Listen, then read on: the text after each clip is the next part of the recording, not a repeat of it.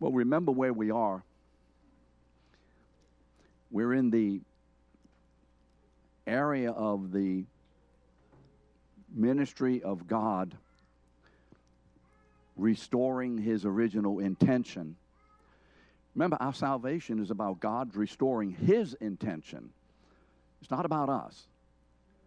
We are his intention, so it's about him through us as we are his instruments. So we're talking about God restoring his intention. So we've looked at the life of Jesus. You know, the great what? Incarnation begins when? In Jesus' conception in the Virgin Mary. Remember that? And so the theology of that is what? Where's the theological statement of the conception? John 1:14. Now you're going to have to look that up. That's all there is to it. And the Word became flesh and dwelt among us. You remember that. And so we're looking at the purpose of God because we already know about Genesis. And we already know that God has created all things for one purpose, so that he would share and declare the glory of himself in and through and with his people, whom he has known before the foundation of the world and is in his own mind and intention, bringing it to pass with the first words of the Bible. In the beginning, God created the heavens and the earth. And stating the purpose in Genesis 1:26, let us make man in our image after our likeness. And then beginning to declare how that will be worked out in Genesis 1:28. Be fruitful and multiply, remember, and subdue and rule. Remember those terms. And then going to Genesis chapter 2. Verse 15, work and keep the garden, which we talked about in another lesson, which means guard the place of God and the people of God, the work of God. Guard it and develop it. Guard it and develop it. Work and keep. Those are the same words that are used in Numbers. I think it's 7. Wow, how do you like that? I think it's Numbers 7. Verses 6 and 7, somewhere where God gives that same instruction to the Levites. So we've moved from the conception of Jesus all the way now to the ascension. Now, which aspect of the ministry of the life of Jesus is the most important aspect? None of them individually, all of them what? Comprehensively. Correct? Are we beginning to get this? Which aspect of the life of Jesus is the most important? None individually, all collectively or comprehensively. And so last week, remember, I think I forgot now what we ended with last week, but today we start looking at the 3 roles that Jesus is going to fulfill in carrying out God's eternal purpose. And that's the role of king, the role of prophet, and the role of priest, which when he is born into the world, he ministers those 3 roles, and he ministers in those 3 roles. He ministers the 3 roles, and in those 3 roles, to bring about the great work of the cross. And so he comes in humility and in weakness, and he lives out the role of king, thus exemplifying the Father's role in the Trinity. He lives out the role of prophet, thus exemplifying what? The Spirit's work in the Trinity. And then he lives out the role of priest, thus exemplifying and manifesting his own personal role as the Son of God. And so everything about everything that is created is a Trinitarian work, absolutely involving the Father, the Son, and the Holy Spirit, but according to distinctive yet not separate roles, so that in the role of one is contained the role of the other 2. And so Jesus comes as the Redeemer, and he takes the lead in that. But yet, even in that role, the Father and the Holy Spirit are involved. And that applies to the Father's will, and that applies to the Holy Spirit's work. Do we see that? And so we have seen that Jesus ascended. Why? To sit on the throne of God at the right hand of the Father. Why does Jesus ascend? Because he is now exalted. He is now risen. He's now the man in power. He's no longer in humiliation, having taken on our weakness, but now he's the man in power. And he goes to the throne in order to now implement God's eternal plan, which he has purchased in his incarnational life and death. So now he's going to implement that which he has purchased, which we see in the resurrection as God's statement that this is now my Son, and what he has done is my work, is completed, is fulfilled. I accept it, and now the ascension is now the work of God in his Son, having given the Son the authority to now implement the Father's plan that that the Son purchased in his earthly ministry. So why was this necessary? Why is this this ascension necessary for our salvation? The Son had to come into the world to perform the work of the Father, the work the Father had given him. Remember? Why does Jesus come into the world? To save sinners. Correct? Why does Jesus come into the world? To be our Redeemer. Correct? But why does he do that? Because it's the work of the Father. Everything that Jesus does is as a result of working the work of the Father. And we talked about that before. So that is, in Christ, God is reclaiming his rightful rule over the cosmos and in his captured people. God sends his Son into the world to reclaim his rightful rule in and over the cosmos and in and over his people. I'm trying not to jump ahead. My thoughts are going ahead, and I want to say something, but I think I'm going to say it later on. So, in giving all authority to Jesus, remember, where does Jesus say all authority in heaven and earth has been given unto me? Where is that? Matthew chapter what? 28, verse 18. You're right. All authority. In giving all authority to Jesus. In other words, the Son of God in the humanity of Jesus Christ has now done the full work of the Father perfectly. As a result of that, the Son of God in the humanity of Jesus has now earned the right to be given all authority. He has earned it through his obedience to be given all authority. And then why? In giving all authority to Jesus, God is fulfilling his promise. Remember, in one of these great messianic promises in Psalm 2, verses 7 to 8. It may be in your notes. I don't remember what's in your notes. And here's what it says. I will tell of the decree of Yahweh. Now, someone speaking here. There's a first person, remember? First person nominative singular, I. You remember that in English? I will surely tell of the decree of Yahweh. Okay, so we have someone saying, Yahweh said to me. Now, who is Yahweh? The God of glory, right? The God of the Old Testament. The translation is the Lord, but it's the word Yahweh. So I typically would rather say Yahweh. Someone is saying this, I'm going to tell the decree of Yahweh. And he said to me, you are my son. Now remember, that is also said to Jesus at the baptism in Matthew 3:17 or Luke 3:22. And remember this, that the Lord calls Solomon Jedediah in 2 Samuel 12:25, which means beloved. And so I will tell a decree. What is the decree of Yahweh? He said to me, you are my son. Today I have begotten you. Ask of me, and I will surely give you the nations as your inheritance and the very ends of the earth as your possession. And so, as a result of his perfect obedience, Jesus earns the right to inherit the nations. He earns the right to inherit the nations.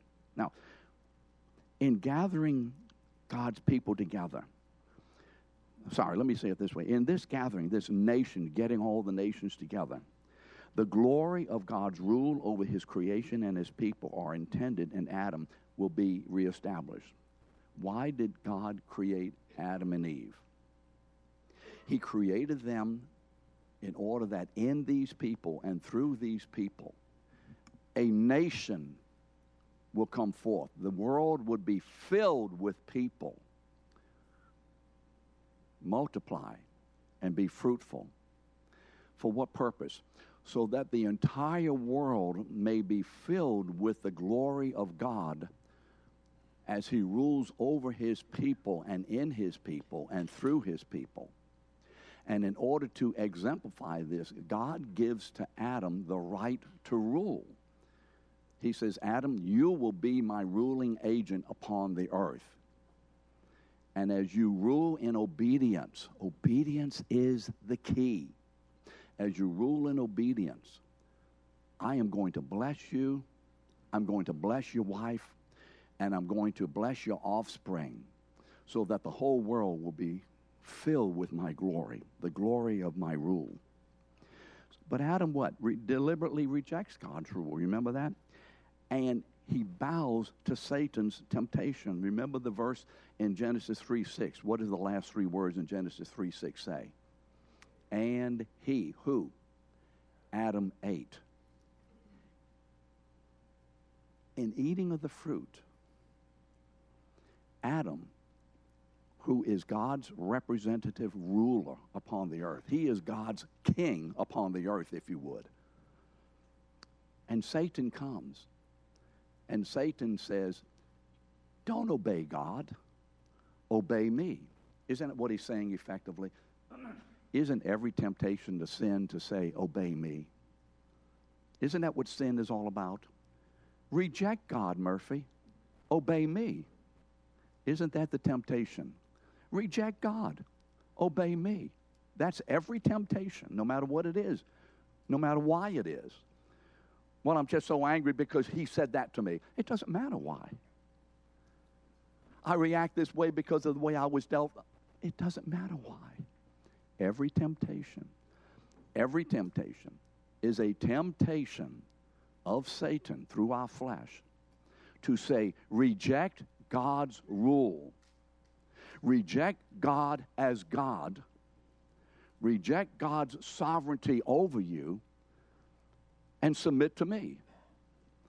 Now, we may not like that, but that's absolutely the fact. And so when Adam says yes to Satan, when he says yes to Satan, what happens? A great cataclysmic change occurs. Not only does sin come into the world and the entire cosmos and every human being becomes corrupted by sin and polluted by sin, but something worse happens. In Adam, God is ruler over the earth. Do you hear that? Do we get that? In Adam and through Adam, God rules the earth. Correct? He's ruling through this man whom he has given his authority, to whom he has given his authority. You go out and you do this. So Adam could literally say, all authority over the earth has been given to me. Do you hear the echoes of another man? So when the Lord says to Adam, be fruitful and multiply, and he says, subdue and rule, remember in Genesis 1:28, he's given Adam all authority. And so Adam is God's representative ruler.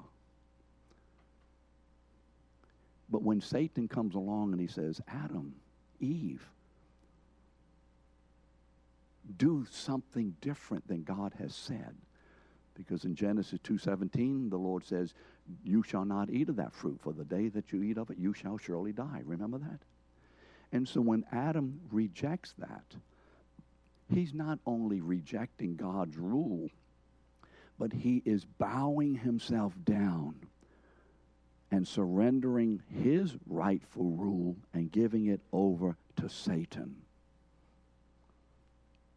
And as a result of that, what does 2 Corinthians 4:4 call Satan? 2 Corinthians 4:4, what? The god of this world. How does Satan become the god of this world? This usurper, this interloper, this deceiver. How does he become the god of this world?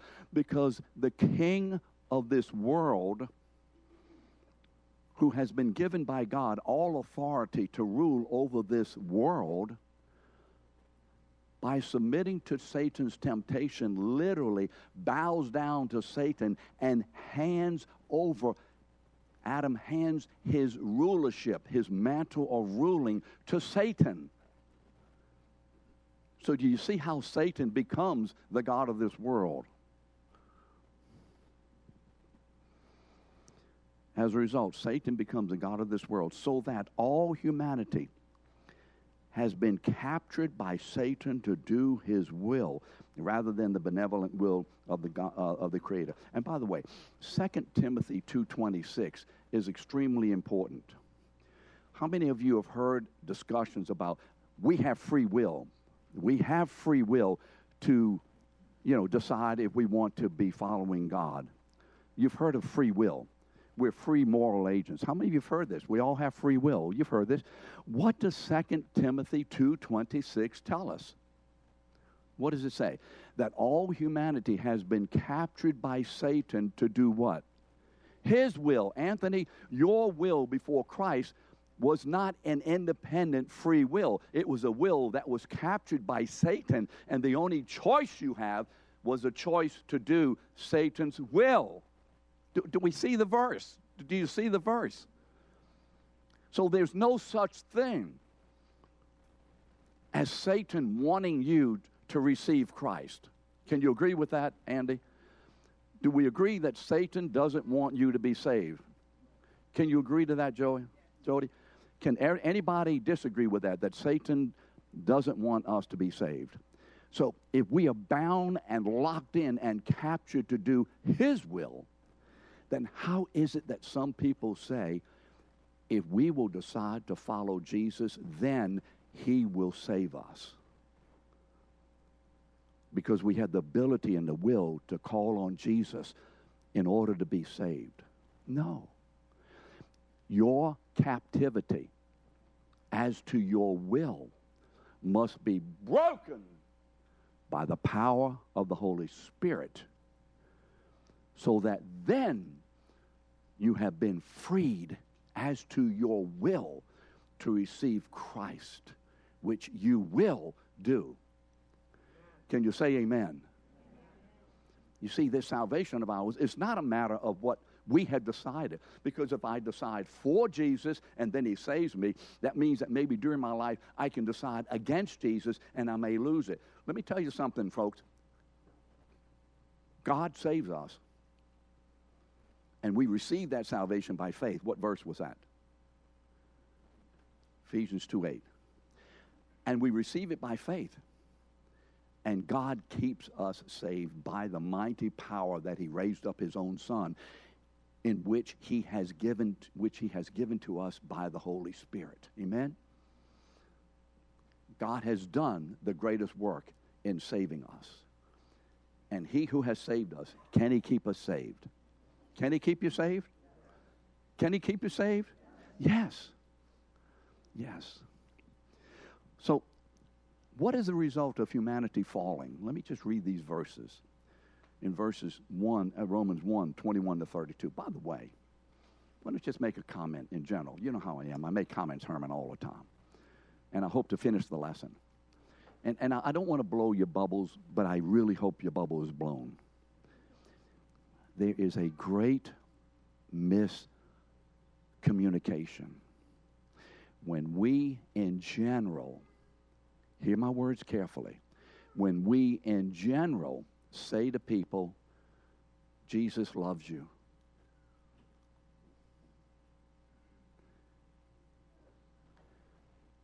Well, what's wrong with that? The Bible says that God loves his own.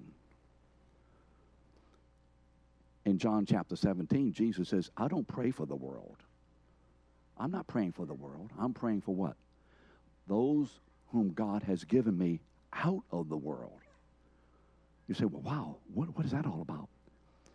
That's about God's sovereign right to choose.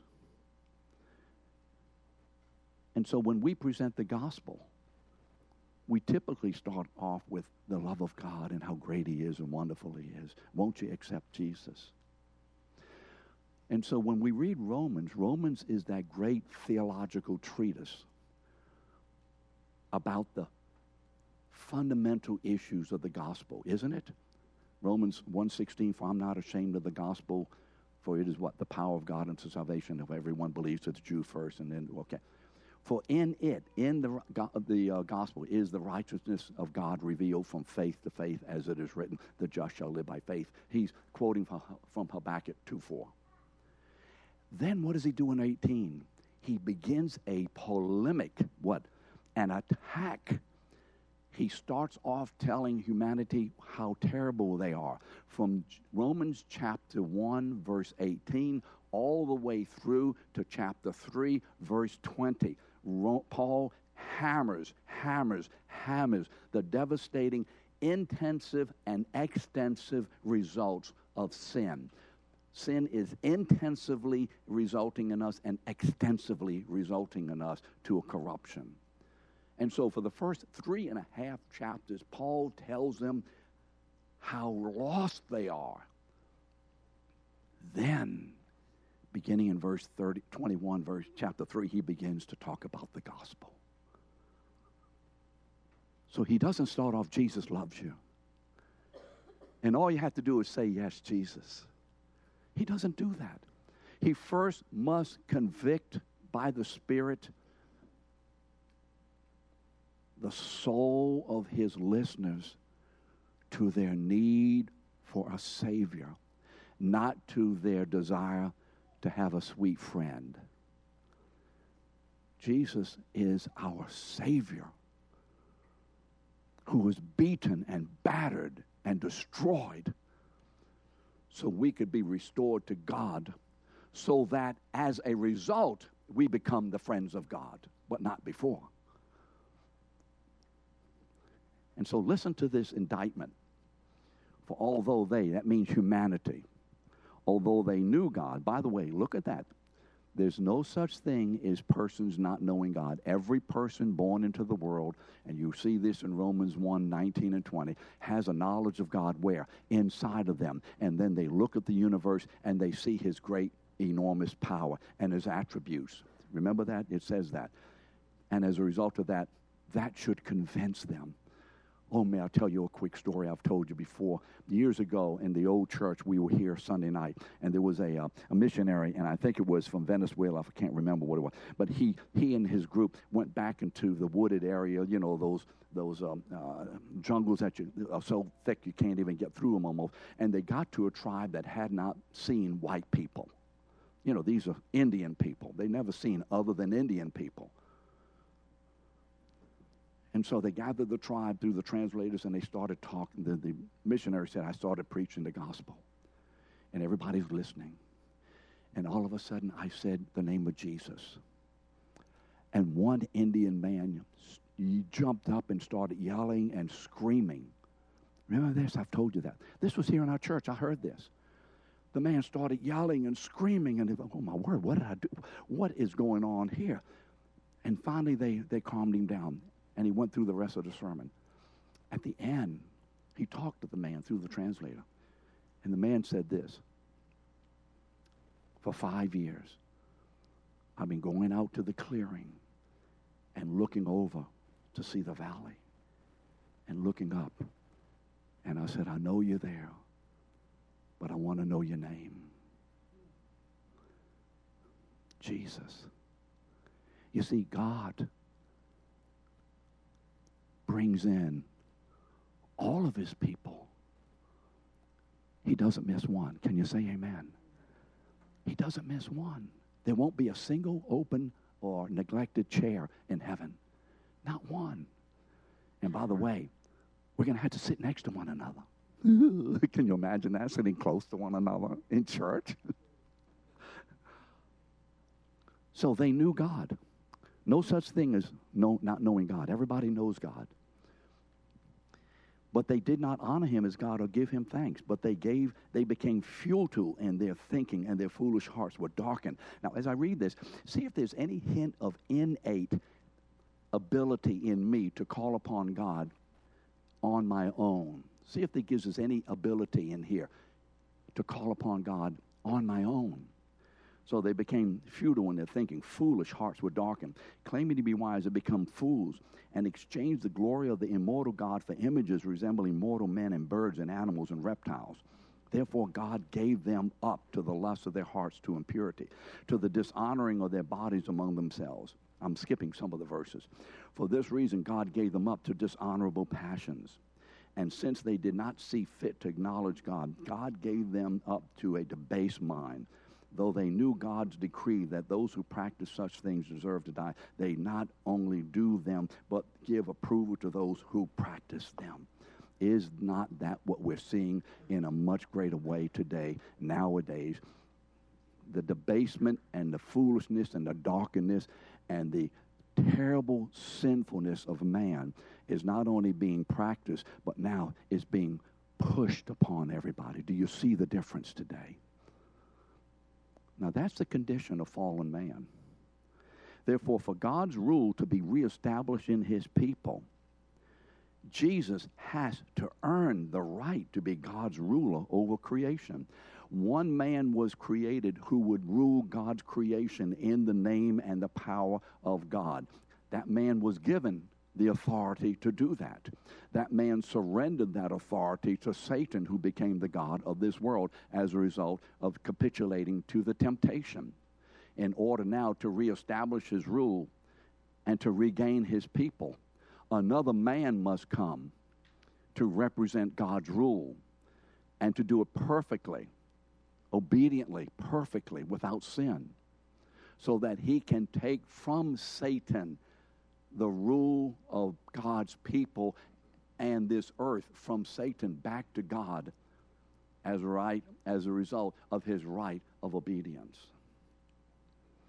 So now from his heavenly throne, Jesus will exercise in the ascension. We're talking about the ascension, remember. Now from his heavenly throne, Jesus will now exercise his royal rule over the creation by sending the Holy Spirit as the Father's divine agent to establish the kingdom of God on earth. And we'll talk about that next week. That's going to happen. In his earthly ministry, remember, Jesus entered the battlefield of this world to wage war against the usurper. You remember that? Jesus was baptized in the Jordan. You remember in Matthew 4 and Luke 4. Do you remember that? And immediately coming up out of the water and God saying, you are my son, you are my beloved son. The Holy Spirit drives, Mark says, the Holy Spirit drives Jesus into the wilderness. Or is it Luke? Whatever. He drives him into the wilderness to do what? To face the tempter, to face the usurper. There's a new man on earth as God's king, and is going to face the usurper king. And the battle is going to be one battle, only one issue. Will this new king obey God, or will he obey Satan? There's only one issue involved here, and there's always only one issue: obedience. The church makes too little of obedience today. Obedience. He goes out there to wage war in one category only. What is it? Will this man obey the will of God as revealed through his word? God told Adam, the word of God was spoken to Adam. This is what you do and this is what you don't do. And Adam disobeyed the revealed word of God. Now the word of God himself comes in the humanity of Christ and is now challenging Satan as to the rule, and he will show that I am the man who will obey my Father's word and thus establish my Father's rule upon the world, or reestablish it. So in receiving the Father's affirmation, you remember, you're my son, Jesus confronts the deceiver in the wilderness. And there are three areas of temptation in Matthew 4. Verse 3, Jesus confronts the temptation for his own personal interests. You're hungry. Do something for yourself. Is it wrong to do something for yourself? Yes or no? The answer is neither yes or no. The answer is it depends. Is it wrong to do something for yourself? Yes or no? It depends on what? What the Holy Spirit says. I can't tell you yes or no. Is it wrong to live in Orleans Parish? Yes or no? Even with higher, whatever. Is it wrong? It depends. Is it right and better to live in Jefferson Parish? Yes or no? It could be sin to live in Jefferson Parish. It could be sin to live in Orleans Parish. What is the determining factor here? The Holy Spirit's leading. Well, we're going to go out here because of this, that, and the other thing, and so on. Have you asked God? Because it may be for the natural reasons you were going to go out there and be devastated. In Genesis 14, and Lot, listen to how it says, and Lot lifted up his eyes and saw the plains of Jordan, and they were rich and green and well watered. He lifted up. He made the decision. He's going to go live in Jefferson. He's going to go live in Orleans. He's going to live. I'm going to do this job. I'm sending my children over here to school. That's a temptation. That's a temptation. To don't worry about what God says. You can decide on your own. God has given you understanding. He's given you intelligence. Use it. No, use it to listen. Go to God and ask and what? Listen and then obey God. That's how you use it, correct? Don't use it independent of God. In verse 7, to test the Father's faithfulness. Will God do what he said he will do? With all this difficulty and all the things in the world, is God still there? Will he do what he says to do? This is a temptation that we're faced with, that Jesus faced and overcame. And then the third one, verse 9, interest of the people. What we need to do as a church is to be about getting into society and doing good for people. We need to be involved in politics. We need to be involved in social change. We need to be involved in financial issues. We need to be involved in et cetera, for the good of the people. That's what the church needs to do. Is that God? And Satan said to Jesus, look at all these kingdoms. They belong to me. Jesus didn't say, Rose, oh, you don't, they're my father's, they're not yours. No, Jesus didn't. And if you will bow down to me, I will give them all to you. Think of all the good that you can do, all the social change. You can eliminate poverty. You can eliminate racism. You can eliminate ignorance. You can eliminate all that. Just bow to me.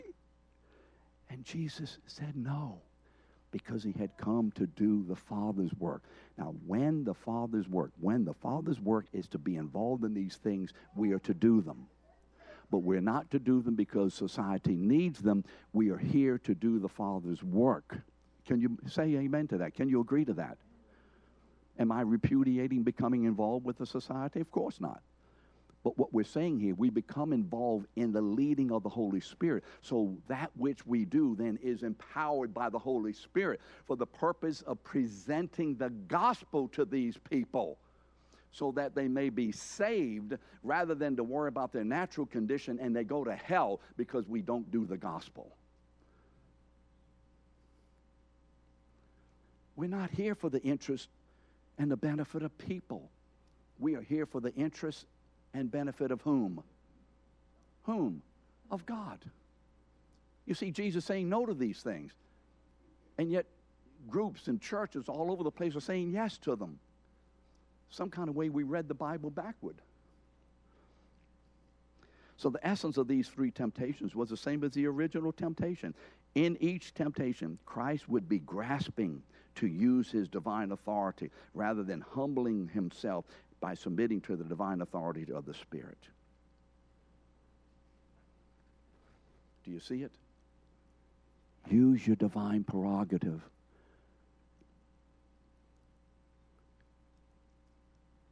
And do something to show that you're God. Did you hear the temptation to Eve? Eat. Why? Why doesn't God want you to eat? Because he knows that the day in which you eat, you will be like God, knowing what? Good and evil. Eve was tempted to, and she grasped and took. Jesus was tempted to grasp, and he didn't. And that's what Philippians says. Paul in Philippians in chapter 2. Though he was in the form of God, did not grasp. He did not grasp at divinity like Eve did. But he humbled himself, and he says, I'm not here to grasp. I'm not here for my personal sake. I'm not here for the sake of humanity, essentially. I'm here for whose sake, Butch? My Father's sake. My Father's sake. Do you hear the difference in the way we typically think? Does this communicate to any of us how we've been thinking and how we typically act?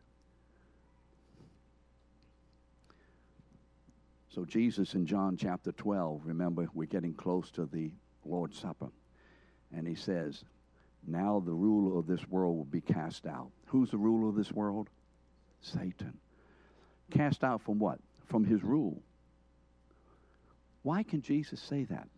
Because in John 14:30, he says, the ruler of this world cometh, but he has nothing in me. You see John 14:30? He comes, but what? He comes against me, but what? He has nothing in me. What does that mean, nothing in me? There's no sin. There's no disobedience. He has nothing to accuse me of. He has no rightful ability to kill me. He's coming after me. But he has nothing in me. There's nothing in me with which Satan can accurately accuse me. Because remember, he's called the accuser of the brethren in Revelation 12:10, I think it is.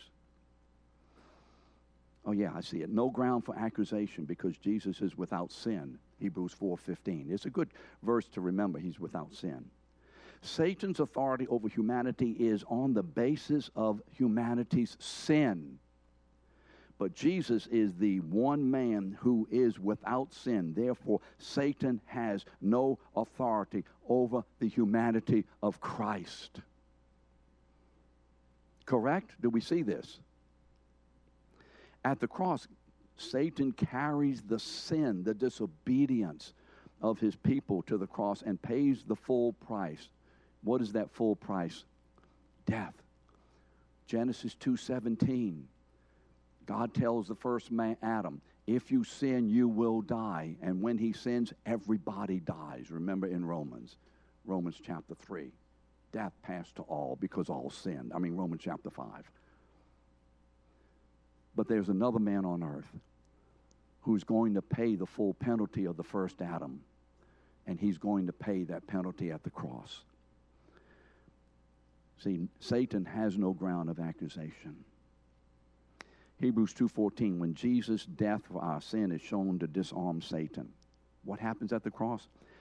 Through death, Christ destroys the one who has the power of death, that is the devil, and deliver all those who through fear of death were subject to slavery all their lives. So what happened? How did that happen? Let's read Colossians 2:13 through 15. This is what was going on at the cross. And you, Paul says, the first 13 is the about us, and then 14 and 15, how did it happen? And you, who were dead in your sins and uncircumcision of your flesh, God made alive. Now, what tense is that? Present, past, or future? God made alive. What tense is that? Past tense.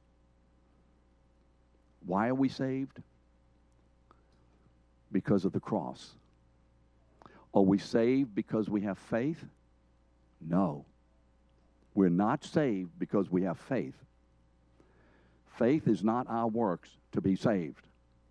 We're saved because of the life and death, burial and resurrection and ascension of Jesus Christ. Correct? Do you understand that? The blood of Jesus, God's Son, cleanses us from all sin. Faith is that gift of God giving me the desire and the ability to say yes, to receive it. It's not my work that causes me to merit it. I am receiving the merits, the good work of another man who saves me because of those good works. Do you see that? Sometimes Christians get faith backward and we think it's something that we do as a work. It is our response to this saving grace of God in Christ. And how did we get it? It's not your own, but it is a what? Gift, lest any man should boast. So let's change our terminology. I found Jesus.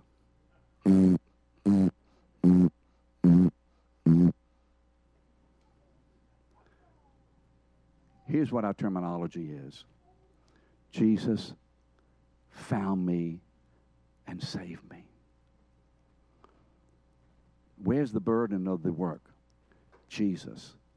If you put the burden of what I did, I received Christ. I prayed. I sought for him. Now, all that may be true, but where's the burden of it? God was doing this.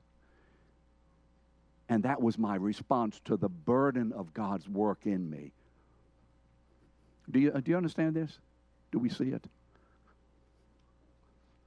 So Colossians, you were dead. But God made us alive together with Christ, having forgiven us how many? I'm sorry, I can't hear. How many trespasses? How many? Romans 8:1. There is therefore what? Now. No what? Condemnation for those who are in Christ Jesus. How did it do? By canceling the record of debt that stood against us. That is our sin with its legal demands. This he set aside, nailing it to the cross. He nailed all of our guilt to the cross. He nailed all of our issues to the cross. He nailed all of our old nature to the cross. In him, all of that was condemned, and he died, and it was paid for. And as a result, Christ disarmed the rulers and authorities and put them to an open shame by triumphing over them in him. God did that in Christ. So at the cross, Jesus pays the price. And in the resurrection, Jesus returns. And in returning, he's like the general who went out into the wilderness and conquered all those crazy barbarians. You've seen TV shows. And he comes back into Rome, marching at the head of a great parade. And all the slaves are behind him in chains because of this conquering king, this general. And so in the resurrection, Jesus is declared as the conquering king. This is what he's done. And in the ascension, he will sit on his glorious throne and begin to apply all the good of his victory into his people to literally and experientially in a time frame begin to set us free, having purchased it at the cross and being declared as the conqueror in the resurrection. But without the ascension, we have nothing. So we cannot stop at the resurrection, because if there were no ascension, we would never be saved. If there were no resurrection, we would never be saved. If there was no burial, we would never be saved. If there was no death, we would never be saved. If there was no perfect obedient life, we would never be saved. If there was no conception, we would never be saved. So what's the most important part? All of it together. As a result, the victory of Jesus in overcoming the wrath of God and Satan's authority, we can say with Paul in 1 Corinthians 15:57, thanks be to God who gives us the victory through our Lord Jesus Christ. Now, having crowned Jesus as King of Kings and Lord of Lords with all glory and honor, Jesus will now confer the blessings of his great inheritance upon his people. And he's going to do that as the divine prophet and as the divine priest. And we'll begin to talk about the prophetic work of Jesus next week. Thank you.